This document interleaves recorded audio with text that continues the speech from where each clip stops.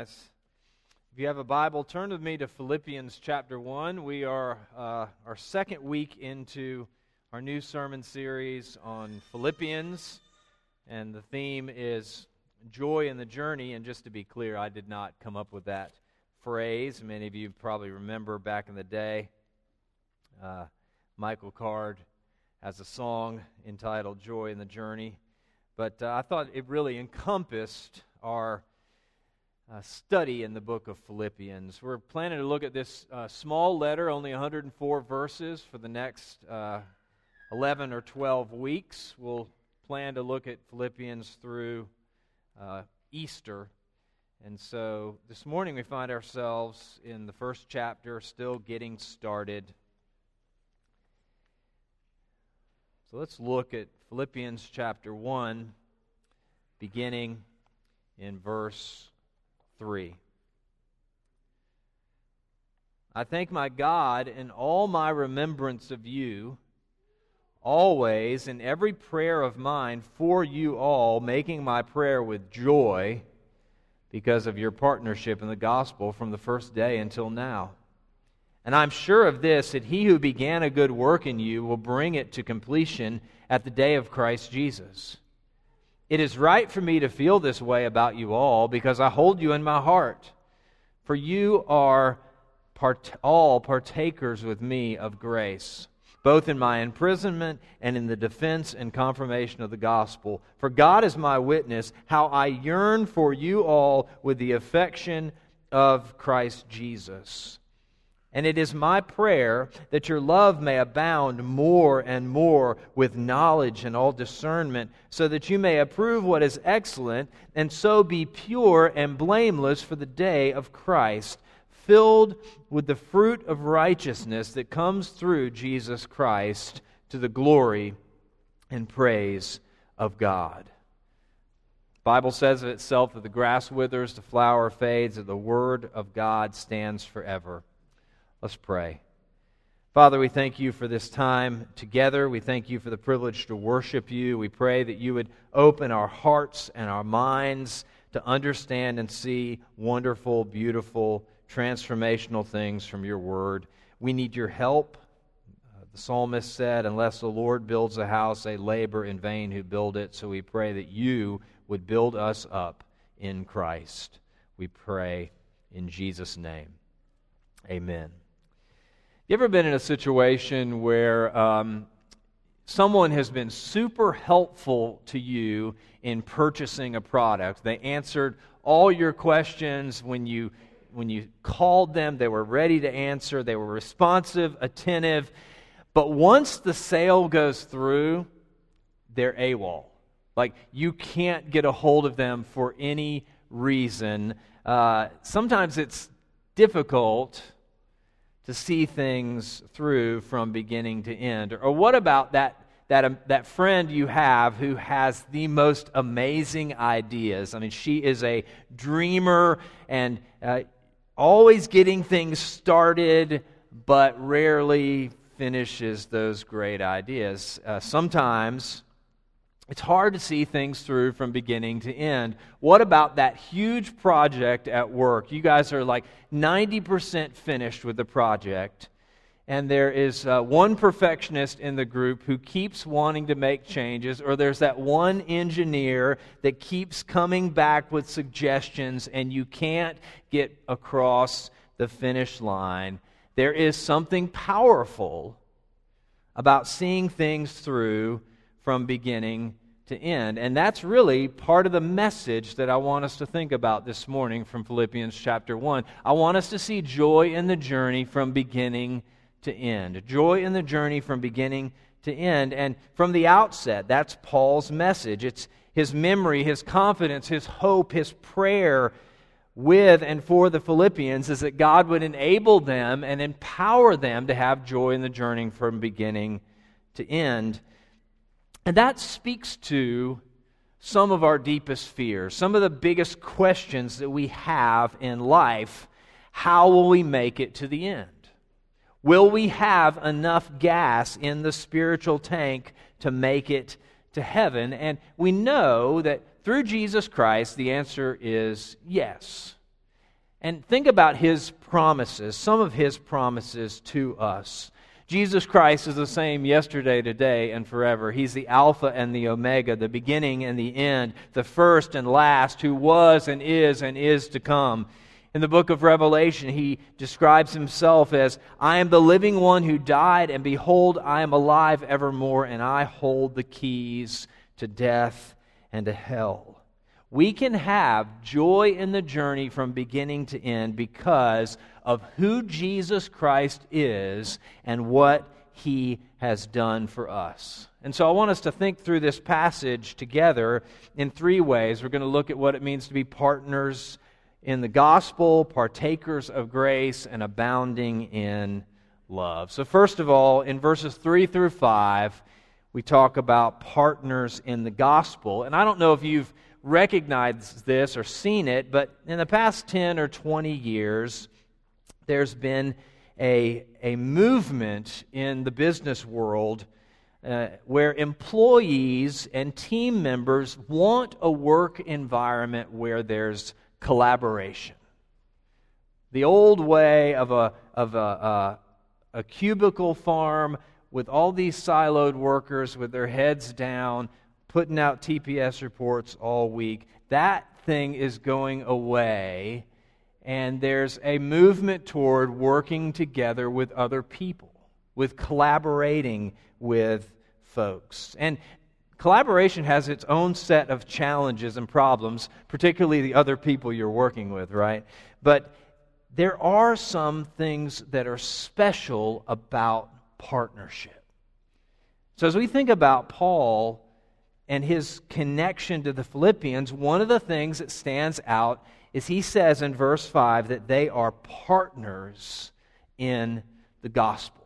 And the word used there for partnership is taken from the root word koinonia. And it's a New Testament word that means fellowship. It appears first in the New Testament in Acts chapter 2. You remember it's describing how the gospel was taking root in Jerusalem.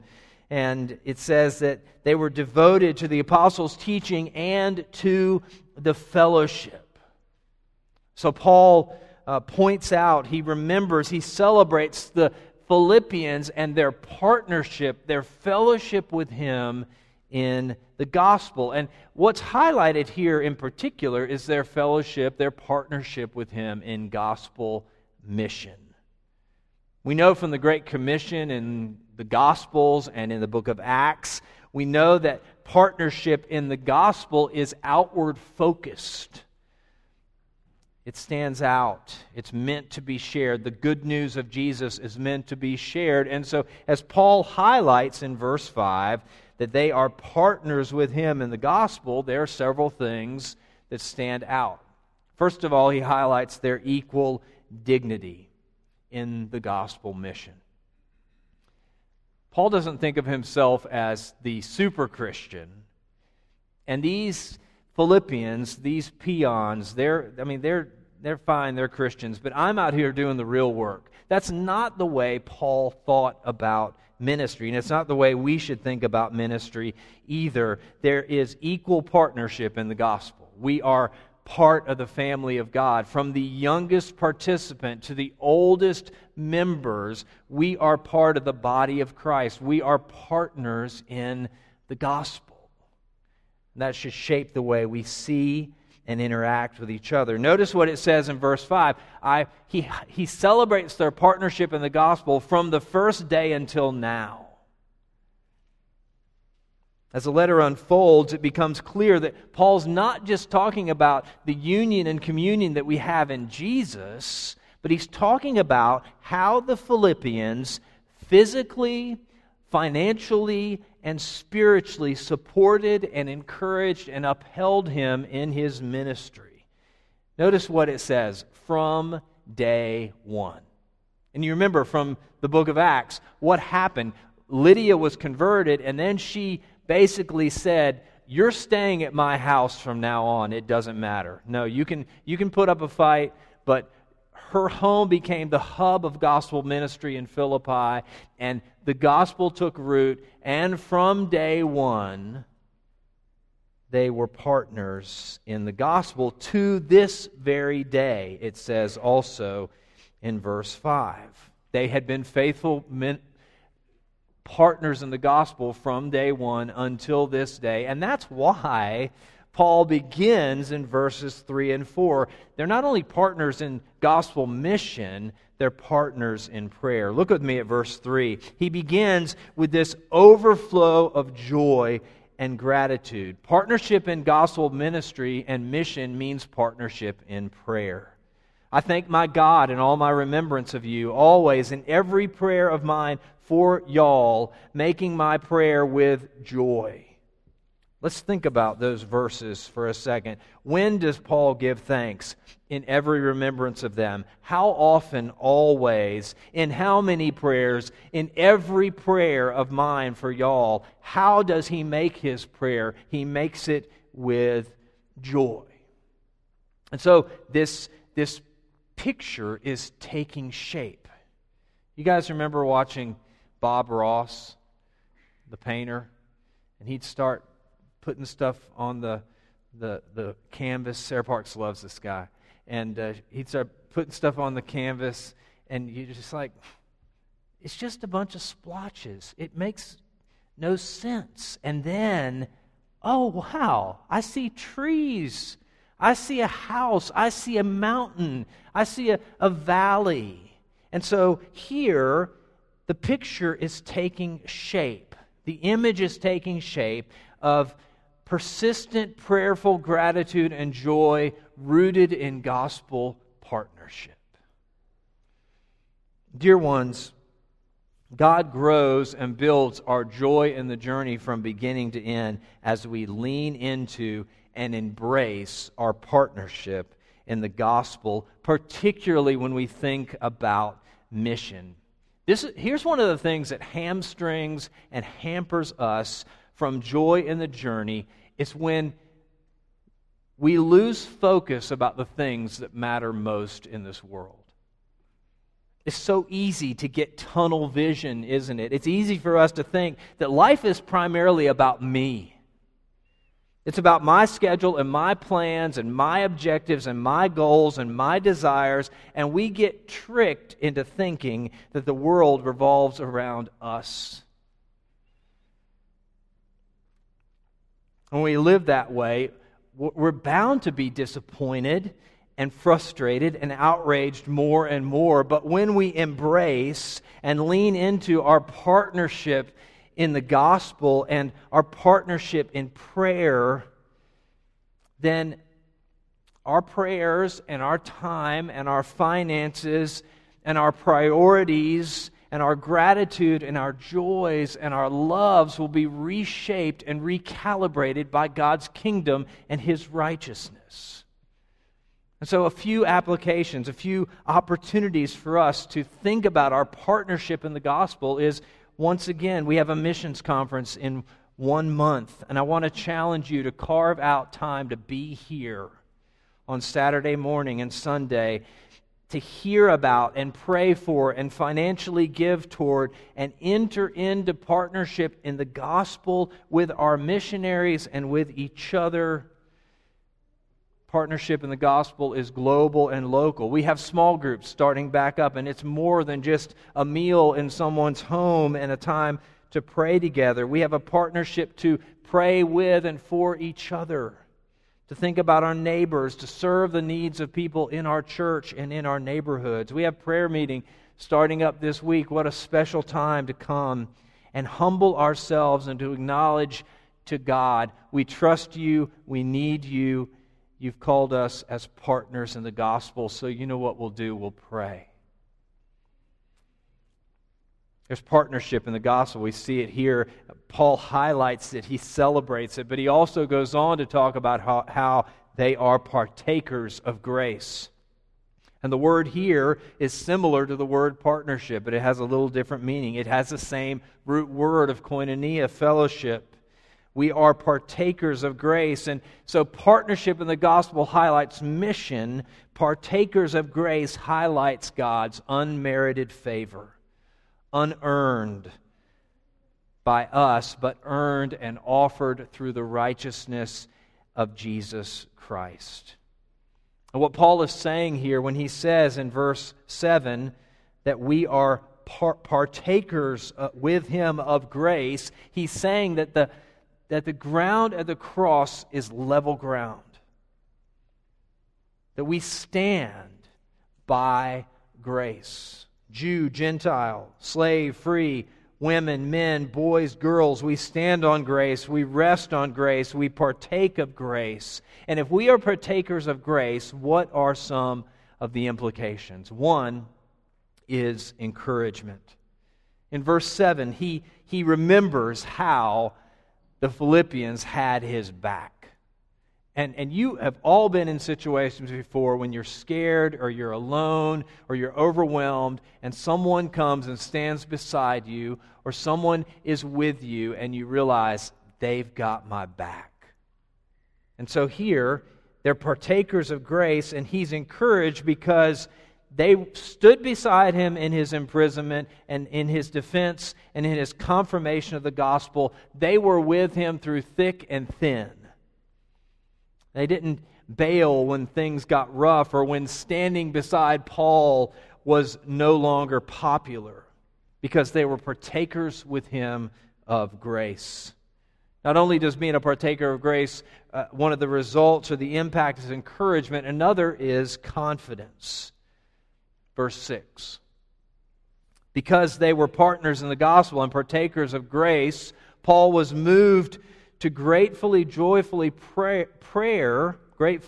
prayer, but also to confidence, to a God-given assurance. Look at verse 6. I am sure of this, that he who began a good work in you will bring it to completion at the day of Christ Jesus. Brothers and sisters, I hope that gives you joy in the journey from beginning to end. Jesus begins the work. Jesus continues the work. Jesus completes the work. That confidence comes from our union with Christ. And you see, the Philippians didn't have questions about how it started. It started with Lydia and the jailer, and there was explosive growth in depth and width and breadth with the church. They had questions about how it was going. Like all of us, at one point or another in our lives, they wondered if they could make it to the finish line. This verse highlights, chapter 1, verse 6, highlights the Christian doctrine of perseverance of the saints. And in our culture, in our context, in the Bible Belt, it's important to distinguish this concept, this doctrine, from a once saved, always saved, easy believism. This verse and the rest of the Bible does not teach that if you pray the sinner's prayer, if you only pray the sinner's prayer, you will go to heaven. The gospel is not fire insurance. Philippians 1:6 reminds us that God's work is based on His gospel and grace, and since He is working in His children, He will bring the work to completion. We've been created in Christ Jesus for good works, which God prepared beforehand that we should walk in them. And you may say to yourself, but what if I fail? What if I fall? What if I blow it? Join the club. You're in the right place. The key is that we keep trusting and keep believing and keep repenting. That's the ultimate proof and indication that God is still working in us and through us. Sinclair Ferguson points out that the verb used here for bring it to completion is a verb that suggests the idea of putting the finishing touches on something. And from our perspective, it often seems like there is a long, long way to go in growth and holiness. But from another perspective, the major part of the work has already been done. We belong to Jesus. We've been redeemed by His blood. Now God is completing His work in us. And having that confidence, remembering this reality, and give us joy in the journey, to keep believing, to keep going, to keep fighting our sin. And it also produced in Paul, and it should produce in us, love. We're partakers of grace together. It's encouraging, it brings confidence, and it brings love. All those things are a perfect recipe for love. Paul loved the Philippians, and essentially he says throughout these verses, I'm not sorry. I'm not sorry. It's right for me to feel this way. I don't even care. I hold you in my heart. I yearn for you with all the affection of Christ. Paul's heart is full. His prayers are shaped with gratitude and joy and love. The love of Christ moved and compelled him toward his sisters and brothers in Jesus. And the love that he expresses here is almost awkward. You ever been out in public somewhere and somebody is making this big statement that I love you? And it's a little awkward, and everyone stops and watches, and people get embarrassed and they blush. And that's kind of what Paul is doing here. He's like, I don't care what people think. I'm not ashamed of this. It is right for me to feel this way. I love you as sisters and brothers in Christ. Love is a normal part of the playbook for Christians. Love one another. Love one another from the heart. Outdo one another in love. Here's a question for us. How can we grow in our love for each other? How can it grow? Well, through prayer and through reading and through walking with people and serving with them and fellowship. Love grows through suffering. Love grows through listening. Love grows through forgiving, giving one another the benefit of the doubt. Love does not grow in isolation. It doesn't grow when we seek to live siloed lives. We need each other. In fact, love is not the icing on the cake. It's not the lagniappe, the little extra. It's part of the core of the gospel message. And we, as partners in the gospel and partakers of grace, should express and receive love from God, for one another. And that's really where this passage is going. He talks about partnership in the gospel and being partakers of grace, and what's the goal? That you might abound in love. Look at verses 9 through 11. Abounding in love. Paul's hope, his prayer, his desire for the Philippians and us is that we abound, we overflow, we bubble over, we gush with love. And you know when you're making spaghetti and you leave the pot on the stove and then it's on high and it starts to boil over, and you run in and you turn down the heat so that the water doesn't go all over the stove. That's not what Paul is talking about here. He wants the love to continue to overflow like a spring that you cannot stop.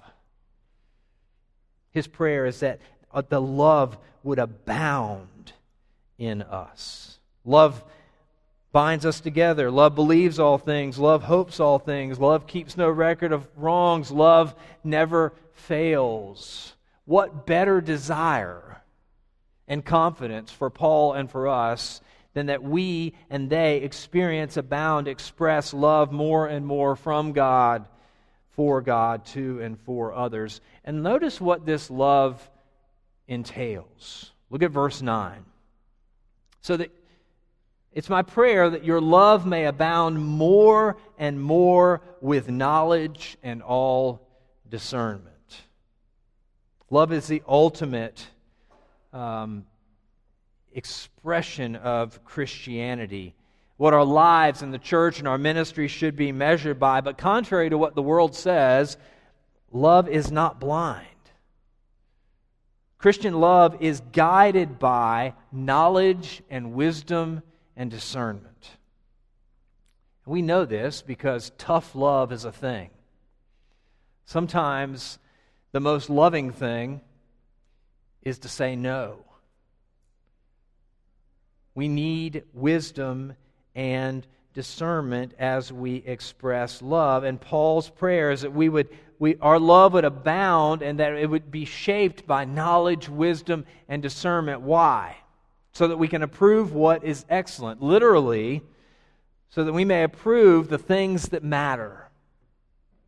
Part of the goal of abounding love with wisdom and discernment is not that we just be nice people that make good decisions, but that we're able to approve what is excellent in this world. And look, the older I get, and I imagine the older you get, you realize and recognize how complicated life is and how much we need wisdom from God and love to approve what is excellent. And notice, it's not just that we make good decisions as nice people. Look at verse 10. So that you may approve what is excellent, and so be pure and blameless for the day of Christ. The aim and the goal is holiness.